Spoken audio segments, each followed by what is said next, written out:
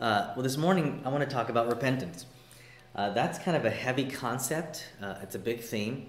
And I know you're thinking that after this past several hard months, why do we want to talk about something hard, right? Let me help you with that a little bit this morning. I want to give you some pastoral guidance. We finished our series on First Peter. We're going to start a new series next week for the next few weeks on community and building community as a church and just as a people. But I just wanted to take a one sermon here to give some pastoral guidance to what's going on in your life and where we kind of go forward from here. Haven't you had that moment in the past, maybe several times, moments in the past year and a half, maybe even a couple months, that you kind of stop and say, what do I do with all this? The world is literally different, changed as we know it.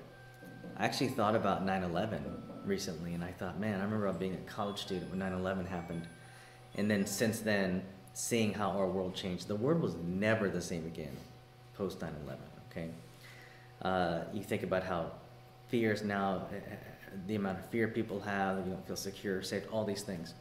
I'm not going, man, this pandemic, this worldwide thing is literally life-changing in such a drastic way that I don't know the world will ever be the same. Will COVID ever go away? We don't know. All of the variants that come out. Will people ever want to feel safe with other people again? Right? People carry this thing, right? As we've had to change so many things, I mean, what do we do with all this? Right now, as I've thought about things that are ahead, thinking about schools coming back together in about a month or so, thinking about the Delta variant and how our Oregon cases alone are like skyrocketing kind of thing, and I had unsubscribed from all this stuff, of all the numbers and stuff for like a couple of months, but then this started happening. I'm like, let me subscribe again to see what's going on. What do we do with all this? The confusion, the fear, the worry. Anybody else exhausted from even the trying to figure out what's safe or not for me, what's safe or not for my family, what's safe or not for my friends, what's safe or not for my church, right? It's tiring. What can and can I do? And what are people going to think about what I do? That thing, too, is exhausting. Think about the isolation. I know this summer, for me and my family, we're starting to engage again with people in some different ways, small ways, but just trying to do that. And now this is happening again. I'm like, oh, maybe we stop all that and we go back to not having any kind of connection, physically in person kind of thing. I don't know. And I just think that as we think about and see these things that are happening around us, and then we start being aware of what's going on inside of us. If you're to be honest with yourself and just take a look at yourself and how you reacted and responded to this past year, all the things that have happened politically and with COVID and everything else going on, and other things in your personal life that nobody knows about, but if you really take a good look at that, it could be that your worst came out over this past year and a half. Maybe you take a look at how you suffered, and you didn't suffer really well. You suffered with bitterness. You lashed out at somebody because you're angry and hurt. A word slipped, some things you said shouldn't have said, right? You typed that thing on social media, and then you went back a day later and deleted it. Thank God you can delete that, but some people saw it, right? Things that you wish you would have said in that moment and then didn't say. If you really think about this past year, when you were squeezed, when things got tight, when convenience and comfort was removed away, when people started getting into your business, telling you what to do, right? In those moments, how'd you do? And personally, as I look at this, man, some of my worst came out towards the kids, my wife, my own inner thoughts. I'm like, what's happening right now? And I want to help you with that part. Because we continue to face this and what's ahead, there's maybe some other things that may come out for you. And when our worst comes out, we realize in that moment we didn't choose better. We didn't choose a better response. We didn't have the space. We didn't have the emotional space to just wait for a second and then think and then say something. The Bible talks about being quick to listen and slow to speak. Why is that so hard for us, right? And it says, well, what's the way forward? And I want to tell you today that the way that we move forward is turning to God. That sounds very intangible, so I'm going to try to make it tangible and practical today. The way forward is not to begin to get everything around you back to what is safe for you. The way forward is not to make everything around you comfortable for you again. The way forward is not to figure out a way to be happy again. It's not the way forward. The way forward is not to figure out and things around you to say, okay, how do I feel good again? How do I feel secure? How do I feel happy again? How do I figure out ways to get what I want again? That's actually not the way forward. When we are in these moments of, as challenging as this pandemic really truly is, and some of you have lost loved ones, some of you know people got sick and been through that. I mean, that's some heavy stuff. And as you're facing those things, the way forward is not to pretend to think we can fix what we're not empowered to fix, but rather to turn to God. When we turn to God, there is something that happens. Repentance is a turn from our way and what we're doing and turning to God and to trust Him through that. And so I want to talk this morning about repentance as a discipline. Just like prayer is, just like reading scripture is, just like silence is as a rhythm, just like journaling is for me, that's a spiritual discipline for me. Just like fasting is, all these different disciplines that we have. Sabbath is a discipline. It's like all these different things that we do. I believe repentance actually is a discipline. It's an exercise. It's a practice. It's a rhythm that will bring us closer to God and will bring about our greater connection to God, which is really what we need to be about anyhow. And I'm saying that if we take the view that God created you and me and created this world and He created each other and created us and created this community, then if He truly is the sovereign one in the center, that if we turn to Him, then everything else, will be in its proper perspective. Then everything else going around aside of us is under His sovereignty. And so as we turn to Him and His guidance, He will help us with all these things we're feeling. I want to tell you, it is God's desire for you to experience joy, peace, love, fruits of the Spirit through this past year and a half. But I'm just going to guess that wasn't on the top of your list. It was a struggle to find joy. It was a struggle to find patience, right? It was a struggle to find peace when every time on the news it's different, right? It was a struggle to find peace when in our own town, there's protests happening. Can I take my kids to Portland for dinner? What can we do? It's a struggle to do those things this past year. And I want to tell you that we live in this world that's going to have a lot of challenges. And repentance, turning towards God, is our opportunity to experience some healing inside of our hearts, no matter what is going on around us. We, frankly, so quickly turn to making things around us give us what we need.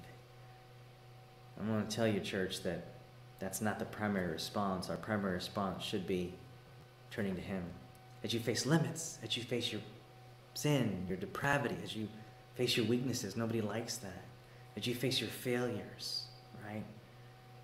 We turn to God. That's our way forward. I'm going to explain it to you and share with you that this morning. So if you want to turn to Matthew chapter 4, okay? Matthew chapter 4, verses 1 through 17. This is the temptation of Jesus. And right after His temptation, he starts preaching. Matthew's account starts preaching, and He talks about repentance. And I want to bring this up and just kind of make this a little practical for you and give you some guides this morning. And I want you to know this is something that I embody, I practice, I model. This isn't just some theological concept. This is how I live my life and what I believe, way I was able to survive following Him all these years. So let's read Matthew chapter 4, verses 1 through 17. I know it's kind of long here, but I want to read this, give you some context. It's the temptation of Jesus, and then He talks about repenting. This is what Jesus says. Or this is what Matthew writes. Jesus was led by the Spirit into the desert to be tempted by the devil. Anybody else feel like you're in a desert, right? After fasting 40 days and 40 nights, He was hungry. I could add there, after a year and a half of pandemic, you're pretty starving and hungry too. The tempter came to Him, the enemy, the devil, and says, if you are the Son of God, tell these stones to become bread. That's the quick fix. Verse 4. Jesus says, well, it's written, man doesn't live on bread alone, but on every word that comes from the mouth of God. And the devil takes Him to the holy city and had him stand on the highest point of the temple. If you're the Son of God, he said, throw yourself down, for it's written, he will command his angels concerning you, and they will lift you up in their hands, so that you will not strike your foot against a stone. Now, Jesus says, it's also written, don't put your Lord God to the test. Verse 8, again the devil took him to a very high mountain and showed him all the kingdoms of the world and their splendor. All this I will give you, if you will bow down and worship me. Verse 10, away from me, Satan, for it is written, worship the Lord your God and serve him only. And the devil left him, and angels came and tended to him. This is verse 12. It says this, when Jesus heard that John had been put in prison, he returned to Galilee. Leaving Nazareth, he went and lived in Capernaum, which was by the lake in the area of Zebulun and Naphtali, to fulfill what was said through the prophet Isaiah. The land of Zebulun and the land of Naphtali, away to the sea, along the Jordan, Galilee of the Gentiles. The people living in darkness have seen a great light. On those living in the land of the shadow of death, a light has dawned. Verse 17, this is important here. From that time on, Jesus began to do what? He began to preach something, a message. Repent, turn, repent, for the kingdom of heaven is near. And then Jesus goes and calls some disciples to follow him. It strikes me that when Adam and Eve sinned in the garden, they never repented. It strikes me that they saw God, walked with him, that had relationship with him, and then they turn from him, they disobey him, eat the fruit of the tree they're not supposed to eat, and then God searches for them. They don't go to him, he searches for them, and he says, where are you? And then they blame each other on who did what and what happened, and then there's a curse that happens and they get punished, and there's no repentance. Go back and read it. There's no repentance. It just strikes me. Here we are, this thing that happens, you feel shame, naked, and feel the first piece of suffering right there. They're going to have to work the ground, the sweat of their brow, right? This thing's going to start happening, and there's no actual repentance that happens there. It's the next story, Cain and Abel, right? There's no repentance there either. Cain's a murderer, his own brother. That's kind of a big deal. There's no repentance there. As you kind of go along through the Old Testament in Genesis, repentance actually isn't a theme. Covenant is, and promises, and God introduces himself, but repentance actually isn't. And you go into Exodus, and they're in oppression and suffering, and it's like crazy things are happening, and God frees them and sends Moses, and Moses has some times where he turns to God and these things, but you're not really seeing repentance happen. And then as they go through the wilderness, and then they're starting to see some suffering, and then God uses some things that turn their hearts back to him, and then we see them go through a period of when they do finally get their land, and then they have kings, and they sin against God, then repentance kind of enters the picture, and God says, you got to turn from your ways. I just find it interesting that beginning with the story of sin is not repentance, and then here's Jesus on the scene. And he is suffering. He's hungry. He went through this time of fasting, and we all know if you've ever done any fasting, it's like, oh my goodness, I'm not going to make the night. I got to eat, right? He's weak, right? Jesus is 100% human. He's weak physically, right? And it's all connected. Your mind, your body, your spirit, it's all connected. So if you're really hungry and you're feeling weak, it's hard to make the right choice, right? We all tell us this for growing up, hey, eat breakfast before you go to school, kids, right? So you can think, right? Grab a candy bar before you take that test, right? It's all connected, and so Jesus is weak here. And what he first faces is this opportunity to use his power, I guess, to eat something, to feel better. It's pleasure, feeling better. And Jesus says no. And then he faces an opportunity of, putting God to the test here, and it's an opportunity to show his power, and an opportunity to do something on his timeline. And Jesus says no. Right? And the third thing, he's going to give an opportunity to be the king. But to be the king, not in God's way. God's way for him to eventually be the king was suffering, the cross, crucifixion, awful things, to be a humble servant. And the devil offers him all kinds of power and position, but skipping the process. And Jesus says no. And then Jesus says, when he begins his ministry, he says, turn, repent, right? the kingdom of heaven is at hand, the kingdom of heaven is near. What you can't see is really more powerful than what you can see. And the connection I want to make for you there is Jesus had a posture of turning towards the Father. In his physical pain, in his opportunity to skip processes and go his own timetable. Boy, what a temptation to do that. If I could go back in life and skip some things, I got a list, right? You think about skipping pain. He had this opportunity, but because he's turned towards the Father, he doesn't react. He can respond. And when Jesus says, hey, the kingdom of heaven is at hand, repent, we wanted to say all kinds of things probably. The disciples sure did. When the disciples and his early followers understood that Jesus was the Messiah, they thought Messiah king, physical king. And so they're like, all right, hurry up, let's gather an army and make this happen. We want your way to be the way. We want your way to be the law, so let's make it happen. We don't have to live under this emperor and this rule any longer. Jesus didn't do that. What he says is, here's the key, it's just to turn to him. To turn to God. What about all these things we need to fix? What about all the suffering that we want to end? What about all these laws that are just ungodly? What about these values and morals in this early church that are just, or not early church, but in this Bible times that are just awful? Don't we got to fix all that? Don't we have to stop all that?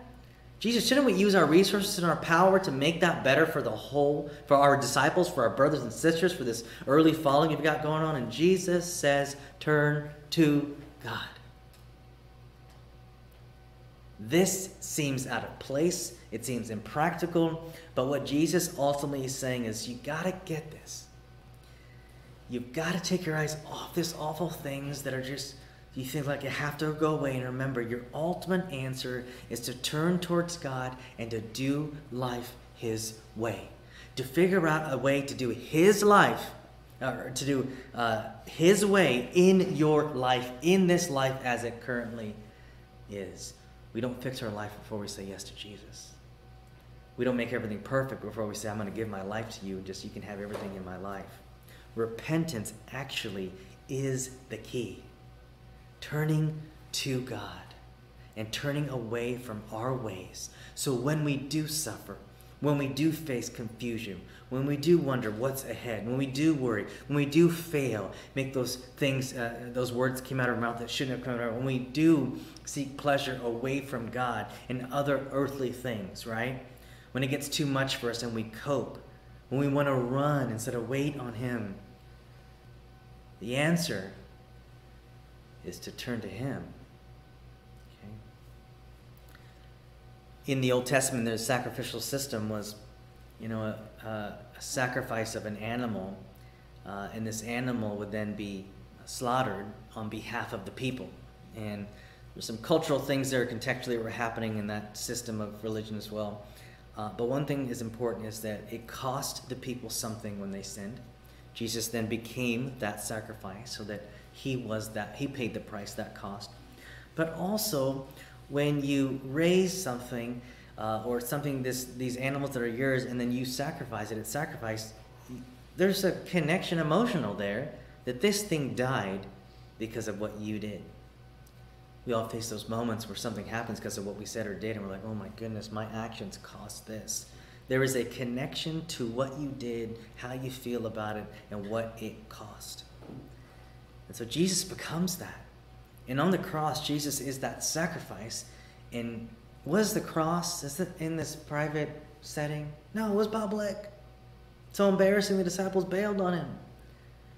And this is so important, that repentance and turning to God is actually seeing our sin. That it's ugly and it's awful and it feels terrible. When we skip that part, it's hard to repent. So repentance is a turning, and it's a turning when we experience our sin. I don't know how biblical it is to forget your sin. I didn't say have it define your life. I didn't say have it be the number one thing that causes shame in your life. I'm just saying, if maybe we didn't forget some of our sin, that maybe it would cause us to recognize we need a Savior and keep turning towards him. I have thought about mistakes I've made over my 20 years of following him. Maybe if we don't forget all these things, that maybe it'll cause us to just be humble, to seek his help, to not do it again. Okay. I actually believe that repentance becomes kind of this a gateway kind of for this experience of God and humanity. So quickly, let me tell you a couple things that repentance is, okay?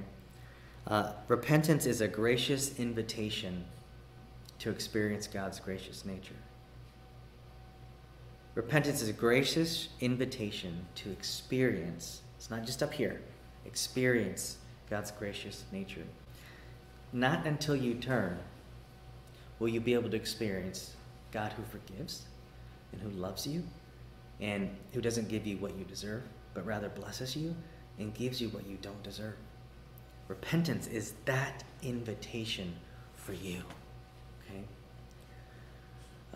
Repentance is necessary to stay in relationship with God. When there are two people together, and one of them is us, okay? We're the sinners, we make mistakes, we're the lesser. Turning to Him, feeling sorrowful and turning from our ways and our sin against God is necessary to stay in relationship with Him. So if you feel distant from God, okay, one way to reconnect this again is repentance. I'll cover with a prayer here in a second. Next, repentance is an invitation to God, for God to transform us. I wish I could solve my problems, but listen, I can't. We're not powerful enough. Okay, but repentance becomes, an invitation for God to transform us, and if He really is sovereign and all powerful, it's an invitation for Him to transform us. Repentance is a posture, I would say.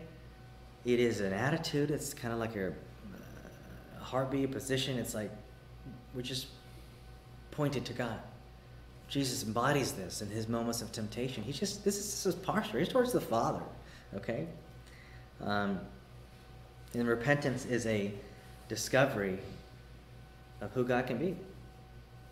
That's what repentance turns into. You're going to discover a God who will actually help you when you weren't doing it for yourself. Okay? So as you look upon this past year and a half, I want to ask you a couple questions. These are really good, and I'll post them somewhere to help you with repentance. You think, what do I repent of? Like this or that? Well, here's a few core things that are scriptural that you can repent of in this past year and a half, but really for your whole entire life.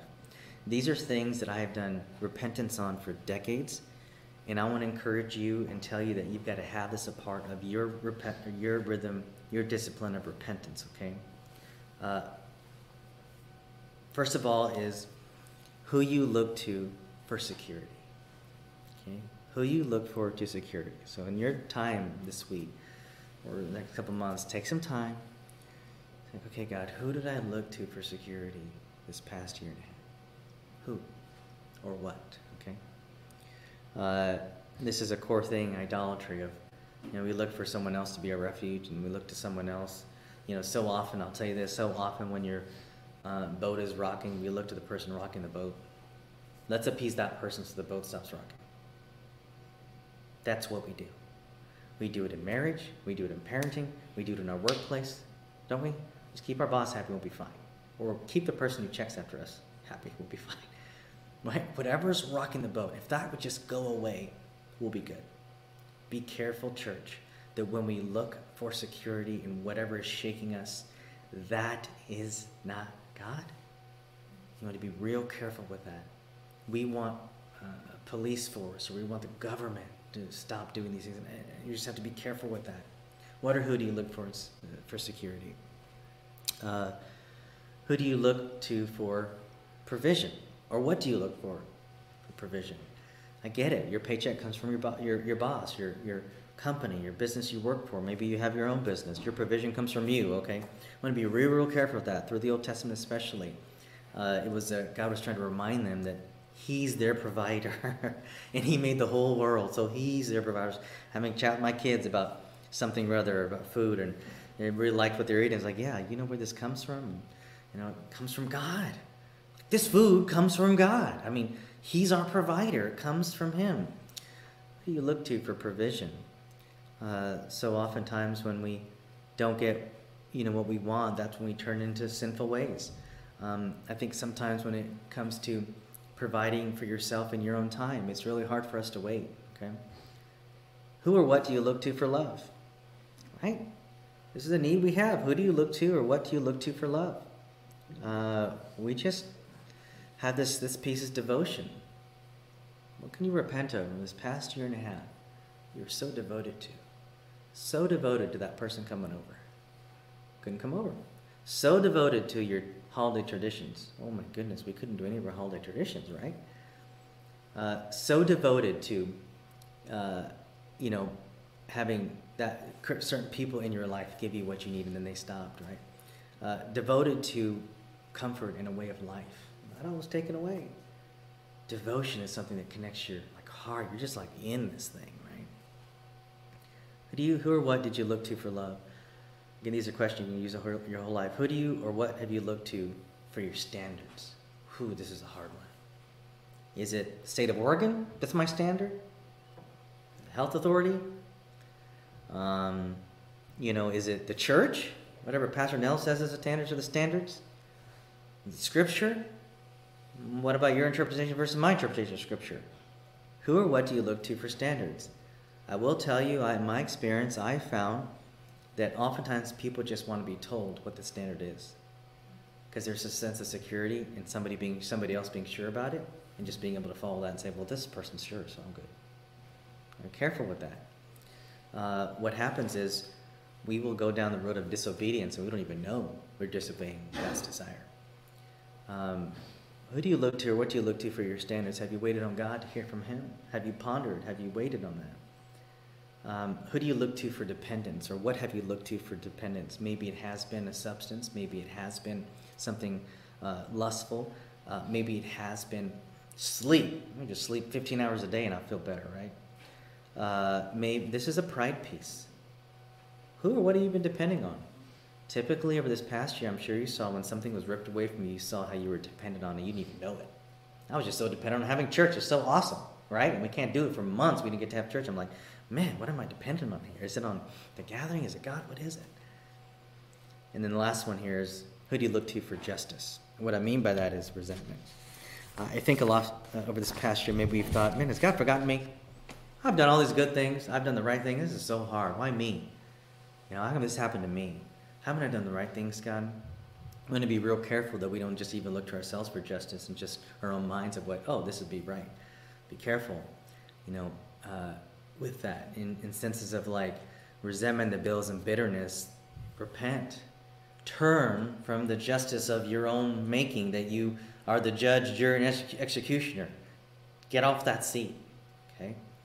Recognize that it's in God's timeline, God's timetable. Recognize He's not done yet. See, this is true justice. Recognize that He's sovereign and He's not done yet and He gets the final say, right? I really believe the repentance becomes turning from what we thought life was about to who life really is about. That's what I think really repentance does. Okay? Let me close with 3 things to make this super practical for you. So those are a lot of questions there. But I want to give you just 3 things on really what repentance will look like in your life as a discipline, okay? There's 3 parts to this. The first part is listen. Isaiah 55:3 says this, incline your ear and come to me. This is a prophecy from the Lord. Incline your ear and come to me. Listen, that you may live, and I will make an everlasting covenant with you, according to the faithful mercy shown to David. So here's how repentance actually looks in your life as a discipline. Listen. When someone criticized you recently, did you take it to God? Okay. When you felt worry or pain, when you got scared, did you come to God and just listen? Did you come to God with nothing on the plate, nothing on the agenda, nothing on the prayer list, and just listen? Listen, and listening is a posture and attitude towards God. How we turn in repentance is first is listen. You've been busy with all these other things. You're listening to all the professionals. You're listening to all the pastors, right? You're listening to all your authority figures. You're listening to all your parents. You're listening to all these people. You're listening to all your friends. Repentance and turning to God is when we primarily listen to God and put him in that place in our life. 3 parts of repentance here. Listen. 5 minutes of silence a day. Great way to do some listening. You bring every criticism, every whatever that's happened in your life, you just bring it to him and you listen. You say, God, this hurts. I'm frustrated. I'm worried. And then you listen. In the Old Testament, repentance is connected to turning your ear to him. So you can hear him. So listen, the second part. Second here is wait. Psalm 27:14. Wait for the Lord. David writes, wait for the Lord, be strong and take heart and wait for the Lord. If you want to repent, and this is a discipline and exercise, if you want to kind of get through this mess you've been in this past year and a half, a practical thing you'll have to do in repentance is to wait. This is probably the worst one for me. I can listen, but the waiting part drives me nuts. Wait. Meaning, don't fix it. Okay? Don't find that solution that you think is a solution. Can you wait? Wait till you really feel like God gave you a solution? Can you wait and let it die? Why do you resurrect that which God wanted to die in your life anyhow? Wait. This is all through the Old Testament. When you turn to God, there's listening. You turn your ear away from the culture and away from all the noise, and you turn to him. And then you wait. As David writes in Psalm 27, all kinds of things going on, he says, I'm going to wait on the Lord. I've got power, I've got money, I've got position, but I'm going to wait. Wait, church. You're not repenting. You're not in repentance. You don't have that heart posture unless you can wait. It's hard for me to wait. My skin starts itching. I feel like I can't even sit still right now. I got to go do something. It's hard for me to sit at home alone, not do nothing, right? Wait. How many times we try to fix something in this past year and a half? I even think when the pandemic first happened and we couldn't have church, all the things I tried to fix. I could have just waited for a month and do nothing. Why can't I just wait? A problem you're having, some of the failure you're experiencing of what you did or you can't do, whatever, wait. Okay.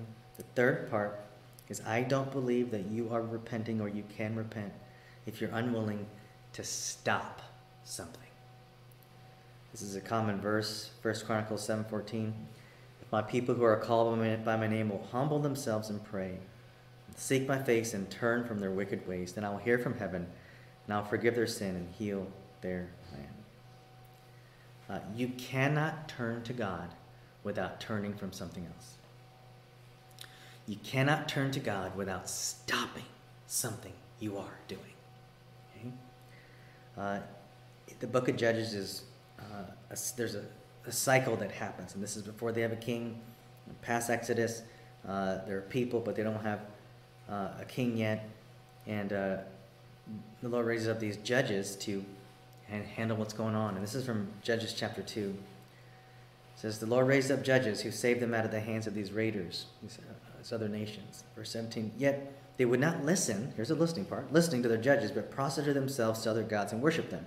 They quickly turned from the ways of their ancestors who had been obedient to the Lord's commands. Whenever the Lord raised up judge for them, this is a cycle, he raised up a judge for them, he was with the judge and saved them out of the hands of their enemies as long as the judge lived. For the Lord relented because they were groaning under those who oppressed and afflicted them.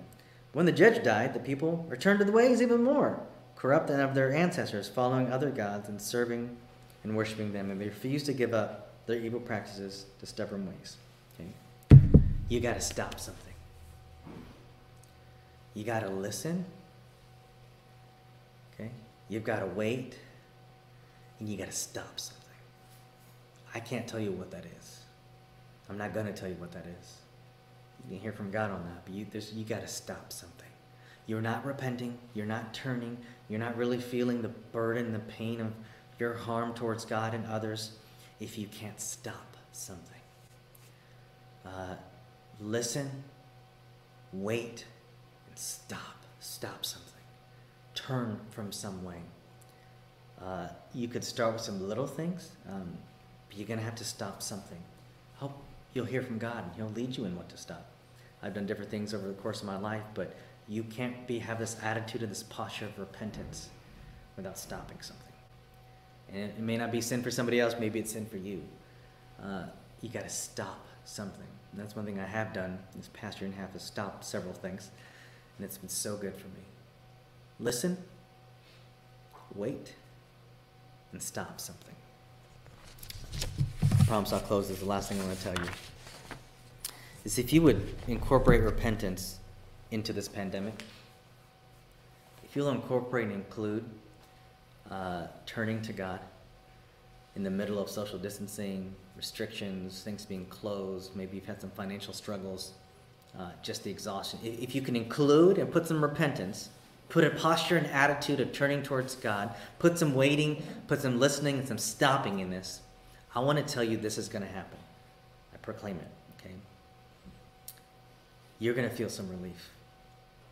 Because repentance and turning towards God, our ultimate love and source, and who true life really is, it's relieving. Man, sin is a burden that's so heavy. And the effects of it. Suffering's so heavy. Man, it's heavy. But sin is actually a burden that He wants to take off your shoulders. Repentance is relieving. Doesn't relief sound so good right now? Oh, man. Repentance is healing. I want to tell you, you cannot heal yourself. You can't. Healing comes from the healer, which is our Lord. Repentance is healing.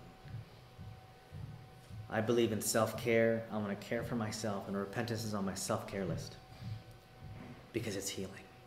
When I turn to God, when I listen, when I wait, when I stop whatever I'm doing that's harmful. It's healing, church.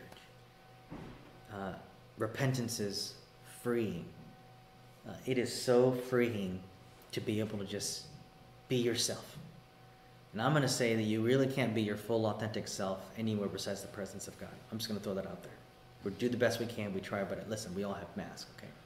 I want to tell you, if you truly want to feel freedom, it's being totally yourself in repentance towards God. You just can turn to Him. Here I am. Here it all is. It's freeing. It's so freeing. Think about the last year and a half. Don't you want some relief? Don't you want some healing, some help? And don't you want some freedom? Now, I know we're chasing freedom from having to wear a mask, or freedom from having business closed, or freedom from, I just want to know what's going to happen next month, right? I can't even do that. Plan vacations or whatever. I mean, careful, church. I want to tell you, your answer to this is to turn towards the Father. Your answer to this is to listen to Him. Your answer to this is to wait upon Him. Your answer to this mess that we're all in, every one of us, is to stop something, okay, in our life. I really believe that repentance is that doorway, and I believe that repentance is not an introduction to God. It's a rhythm for life. So I want to pray for you, church, and I want to just pray a prayer of repentance. You make up your own, but this is mine. This is how I pray in my private place, in my quiet place. This is how I've prayed for, 20 years in following Jesus and repenting. I've repented in an altar at church. I've repented during worship time. I've repented in my car. I've repented in my prayer closet. I mean, this is a part. This is because it's just turning to God. So I want to pray for you, and then after Liz will give us, lead us in one more song, but I just want to lead you into repentance. I'm going to do some other things over the next months to help you with this as well. Let's pray. I come to you, Jesus. I come to you, Father, because you love me. I come to you because you love me. I come to you because you love me. I come to you because you love me, you love me, you love me, you love me. You created me, you've made me, and you love me, and I'm safest right here. There's no safer place on earth than just being right here, my face towards you. Lord, I just humble myself. Would you show me my sin? Would you show me my sin? It's going to be embarrassing and hurt, but would you show me, Lord? Reveal it to me. Test me and try me. What is the muck and the grossness in my life that you just want to heal and free me from. Show me, Lord. And Father, the sin that I do know of, that I have experienced the sorrow over, here it is. Here's the things I haven't done well this past year and a half. Here's how I just reacted instead of responded. Here's how I reacted out of shame and pain and fear and loneliness, and not out of your love and grace and mercy. I'm sorry, God. I express, Lord, today is my sorrow. I'm sorry to you first and foremost.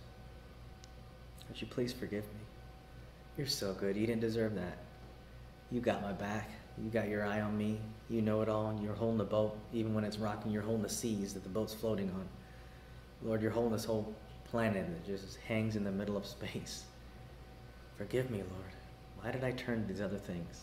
Why? Forgive me. I want to turn to you for everything. I truly want you to be all I want, all I need, all I have. I just surrender myself, God. I surrender my way. I'm so smart, God, I feel sometimes, but I know I'm not. I surrender my way. I surrender my knowledge. I surrender my thoughts. I surrender my actions. I surrender my reactions. I surrender the hold that my emotions have on me, God, that take me away from you sometimes. I just turn to you, and I want to just tell you I need your help, God, to keep facing you. I need your help, God, to keep facing you when it gets hard, when I get scared, when I feel alone, when I feel too stressed out thinking about what I did or what I can't do or what I'm powerless to do. God, would you please help me to stay looking at you? Help me, Lord, with this thing that you want me to stop. It seems impossible, Lord. God, would you help me with what you want me to stop? I thank you for your grace. I thank you for your love. And today, Lord, I receive your grace, and I know you will help me. And I know you are with me. In Jesus' name, amen. I'm going to invite Liz to lead us in this last song. Church, I'm here for you. Reach out to me. I'd love to pray with you. I'd love to pray with you about things in your life, encourage you, know that I care about you. Bless you and have a great week.